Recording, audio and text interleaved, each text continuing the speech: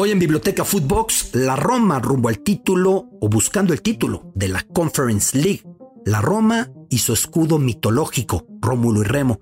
La Roma y su muy complejo momento en la Segunda Guerra Mundial con su presidente siendo de religión judía, oculto para subsistir.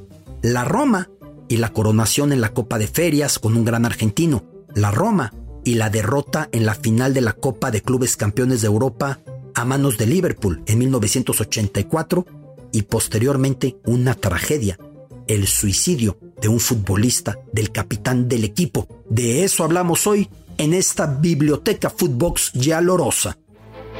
Esto es Biblioteca Footbox, un podcast con Alberto Lati, exclusivo de Footbox. Biblioteca Footbox, con el gusto de saludarles, soy su amigo Alberto Lati. Bienvenidos a esta biblioteca en cuyas pizarras estelares hoy aparecen ejemplares en latín o, si usted gusta, en italiano moderno.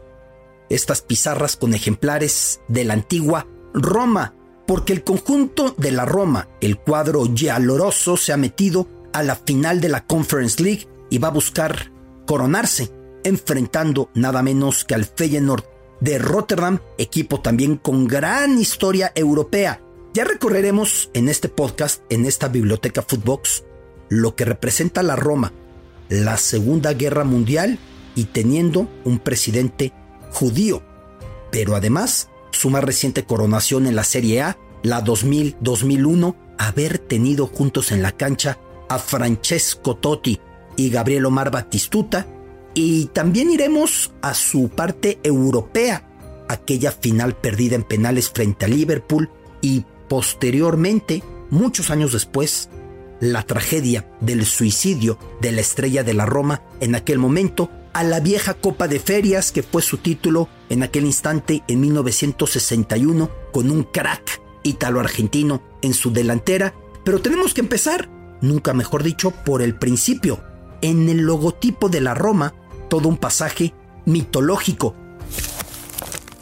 En otras ediciones de Biblioteca Footbox nos hemos referido a profundidad a los equipos que aluden en su nombre, en su escudo, en su apodo, a la antigua cultura griega o a la mitología griega, pensando en Holanda, en el Ajax, llamado así por Ajax, pensando por ejemplo en la guerra de Troya, y ya que estamos con eso, en el deporte colegial de Estados Unidos, en California, los troyanos, o seguimos adelante y los Club Olympique o los Club Olympique en Francia, basados evidentemente en lo que representaba el ideal de la antigua Olimpia y el renacer olímpico. Si queremos también en Francia los Club Stade, el Stade Rennais, el Stade de Rennes, pensemos que el Stade, el estadio o el estadio era la carrera de velocidad en la antigua Olimpia. Ya en alguna edición de Biblioteca Footbox, sobre todo cuando estábamos con los Olímpicos de Tokio, dedicamos mucho para destacar los términos, porque de ahí viene estadio, de aquella vieja carrera que era la carrera de velocidad en la antigua Olimpia, el estadio o stadio. Y ya nos hemos referido también a la Atalanta, que le dicen incluso la Dea, y el escudo del equipo del Atalanta, con esa imagen de Atalanta que fuera una gran deportista en la civilización griega o en su mitología. Y hemos ido con el Hércules de Alicante y el Heracles, por ejemplo, en Holanda, los dos por el mismo personaje, por Hércules, y hemos ido también con el Aquiles en el fútbol escandinavo. Y en esta ocasión no es griego, pero sí la civilización que tomó todo de los helenos y basó todo en los helenos, la romana. En el logotipo del conjunto de la Roma, usted lo puede observar, aparecen los gemelos Rómulo y Remo siendo amamantados por la loba Luperca, luego de haber sido rescatados de ahogarse en el río Tíber, precisamente el episodio que da nacimiento mitológico, que es la semilla de esa ciudad italiana, Rómulo y Remo, que eran hijos del dios Marte, que eran hijos de Rea Silvia, y que entonces, cuando caen al río Tíber, son rescatados y la loba Luperca termina por amamantarlos. De hecho, en algún partido reciente de la Roma, la televisión iraní, que ya no sabe ni qué censurar y que ya no sabe ni de qué escandalizarse y que ya no sabe ni en dónde meter la mano, la televisión iraní decidió colocar un blur, un efecto sobre los pechos, sobre los senos, sobre los pezones de la loba Luperca en esa imagen del logotipo. Tuvo tal repercusión que hasta la Roma colocaba a memes, el mismísimo equipo en su cuenta, riéndose de cómo había sido distorsionado su logo, como si implicara algún tipo de desafío el mostrar a un animal como es la diosa Luperca amamantando a los gemelos Rómulo y Remo, episodio que aparece ahí precisamente en el logotipo, en el escudo de la Roma. Por esa razón, a la Roma le llaman la lupa, en español, la loba. Por esa razón hay tan especial gusto por recurrir a ese pasaje. También algunos les dicen los lupetti o los cachorros de lobo cuando se refieren al equipo giallorosso, por ese logotipo. Ya después, si nos vamos con el acérrimo rival de la Roma, veremos que también la Lazio voltea hacia el pasado, porque si la Roma recupera a los celebérrimos mellizos fundacionales Rómulo y Remo amamantados por la loba Luperca, la Lazio, su acérrimo rival, con el que solamente comparte estadio y nada más, la Lazio porta el nombre de la región desde tiempos ancestrales, Latium, un término del que muchos aseguran deriva la palabra latino. A diferencia de la Lazio, que es de tradición política de derecha y en algunos casos extremos hasta fascista, ¿cómo olvidar a Paolo Di Canio haciendo el saludo fascista cuando hacía gol para este equipo para escándalo mundial? La Roma siempre fue bandera de la izquierda, de la clase trabajadora, del Trastevere y de tantos puntos obreros de esa capital italiana, incluso en algunos momentos de sectores anarquistas. En tiempos de Benito Mussolini, el club romanista, sin embargo, pese a ser opuesto ideológicamente, recibió cierto tipo de apoyo de parte del régimen fascista, aunque todo esto desencadenado por las gestiones del primer gran directivo en la historia de la Roma, Renato Sacerdoti, tan adorado por los jugadores, tan adorado por los aficionados, que en la época había un juego de palabras que se hizo canto popular en el viejo estadio Testaccio, donde jugaba la Roma. Las súplicas de que Sacerdoti siempre estuviera cerca de la Roma con su bendición. Si asumimos que Sacerdoti, como usted se podrá imaginar, se traduce a nuestro idioma y en plural los sacerdotes, con ese canto lo que decían era que los sacerdotes siempre estén cerca de la Roma con su bendición, aunque era una alusión a Renato Sacerdoti. Plot twist inesperado, pese a tener el apellido más católico posible, Sacerdoti, sacerdotes, pocos sabían que ese presidente de los Giallorossi, que ese gran directivo de la Roma, que era adorado y que propició el nacimiento, era de religión judía. Ante las leyes raciales que antecedieron a la Segunda Guerra Mundial y que se iban expandiendo por aquella Italia de Mussolini, lo mismo por la Alemania de Hitler, ante ese momento fue arrestado, solo que a diferencia de una cuarta parte de los judíos de Roma que iban a ser asesinados en campos de concentración y campos de exterminio, Renato Sacerdoti subsistió a la deportación a Auschwitz oculto en conventos. El hombre judío de apellido Sacerdotes pudo saltar ese periodo y pudo librar a la muerte, lo que no consiguió una cuarta parte de los judíos de Roma. Consiguió subsistir Renato Sacerdoti oculto en conventos de la región. Se cree que de personas de izquierda, de la resistencia, que adoraban a la Roma, contrapuesta a la Lazio, que ya por entonces era cercana a Mussolini. La Roma no, la Roma ya era por entonces de los trabajadores, de los obreros. Para 1952, la Roma había descendido a Serie B por primera ocasión y Sacerdoti volvió a la presidencia y devolvió al equipo a donde corresponde, el ascenso, celebrado con el presidente, y vemos la imagen, es muy emocionante, en hombros de sus futbolistas.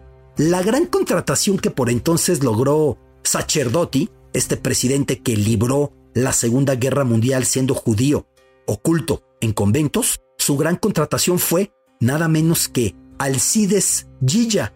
¿Se acuerdan de aquel héroe que silenció al Estadio Maracaná en la final de Brasil 50 para coronar a los charrúas? Alcides Gilla llega a la Roma 2 años después de ese episodio. Alcides Gilla llega de esa manera a la Roma en ese instante. Así que la Roma iría para adelante con Sacerdoti en la presidencia. Al paso del tiempo, el conjunto romano no sería campeón de liga hasta la campaña 82-83, con el gran Bruno Conti en la cancha. Con el gran Bruno Conti, pilar de los italianos en el Mundial 82, con 2 brasileños de fútbol hermoso, Toninho Cerezo y Paulo Roberto Falcao, pero además con un futbolista trágico, el capitán Agostino Di Bartolomei. Si la gente piensa en los símbolos de la Roma, el último ha sido Francesco Totti. Antes, acaso, Giuseppe Giannini, estrella de Italia en el Mundial del 90, y antes, Agostino Di Bartolomei junto con Bruno Conti. La Roma frente a Liverpool, la final de la Copa de Campeones de Europa en 1984.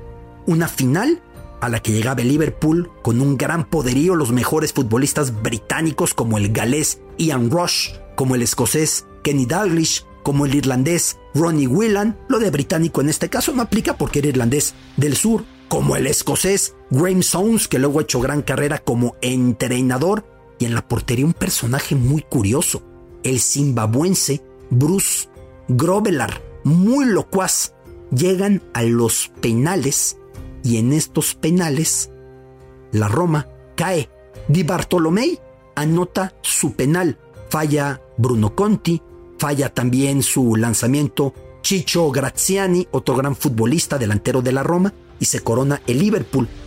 Terminando esa temporada, se va de la Roma el entrenador Nils Lidholm. Para el que no esté familiarizado, Lidholm fue un glorioso futbolista sueco del Milan, que luego como entrenador llevó a esta Roma hasta esta final de la Copa de Campeones de Europa.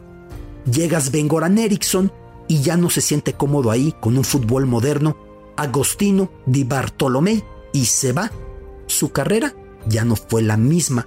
Se retiró frustrado porque él quería regresar a la Roma, y en la Roma su relación estaba rota. Tras un pasaje por el Milan de pocos goles, va a dar al Cesena, a la Salernitana, y termina por retirarse. Lo trágico viene con un episodio 10 años después de aquella final de la Copa de Campeones de Europa, perdida por la Roma en penales a manos de Liverpool. La final fue 30 de mayo de 1984, 10 años después. 30 de mayo de 1994, Agostino Di Bartolomei se suicida.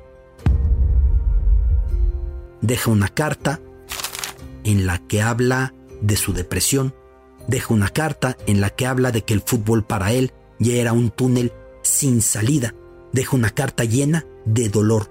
Nadie supo estar cerca de él para detectar ese dolor, para detectar ese problema, para lograr un apoyo. Terminó muy mal aquella final. Era un aficionado a la Roma empedernido, enamorado del equipo. Era importantísima para él aquella final. Toninho Cerezo ya había salido de la cancha. El caso de Paulo Roberto Falcao estaba en la misma y no tiró penal. Siempre se planteó de esa manera. 10 años después de la derrota, se suicidaba este futbolista entrañable para los romanos, Agostino Di Bartolomei. Antes de eso, hubo una gloria para la Roma, la gloria de la Copa de Ferias en la temporada 60-61. Algo curioso, ya hemos dicho antes que en esta Copa no entraban clubes en un principio, sino ciudades con los mejores futbolistas de esa ciudad, como el London 11, como en esa edición que ganó la Roma, los mejores 11 de Zagreb en Croacia, etc. La Roma no. La Roma sí llevó a su equipo, no se juntó con la Lazio para hacer un cuadro de la capital italiana, y en 1960-61 gana a doble partido muy ríspido al Birmingham City aquella Copa de Ferias, con los goles de un argentino que hizo gran historia en el fútbol italiano luego de haber surgido de Racing de Avellaneda, Pedro Manfredini, de los nombres icónicos de los que de verdad hicieron gran carrera en el fútbol italiano. Pedro Manfredini hizo los goles en aquel momento. Decían, si la Juve tiene a Sívori, aquí la Roma tiene a Manfredini. Y vea usted que Sívori era un figurón. Aquel ítalo-argentino también. Ese es el precedente de la coronación de la Roma en un certamen europeo. En cuanto a títulos de liga, la de 2000-2001, la más reciente, con Batistuta, Francesco Totti, Vincenzo Montella, dirigidos por Fabio Capello. El cuadro gialloroso, el cuadro del presidente oculto en conventos y del apellido más católico, pero de religión judía, Sacerdoti. El cuadro de la final perdida a manos de Liverpool y 10 años después de la tragedia, del suicidio, de la estrella del capitán.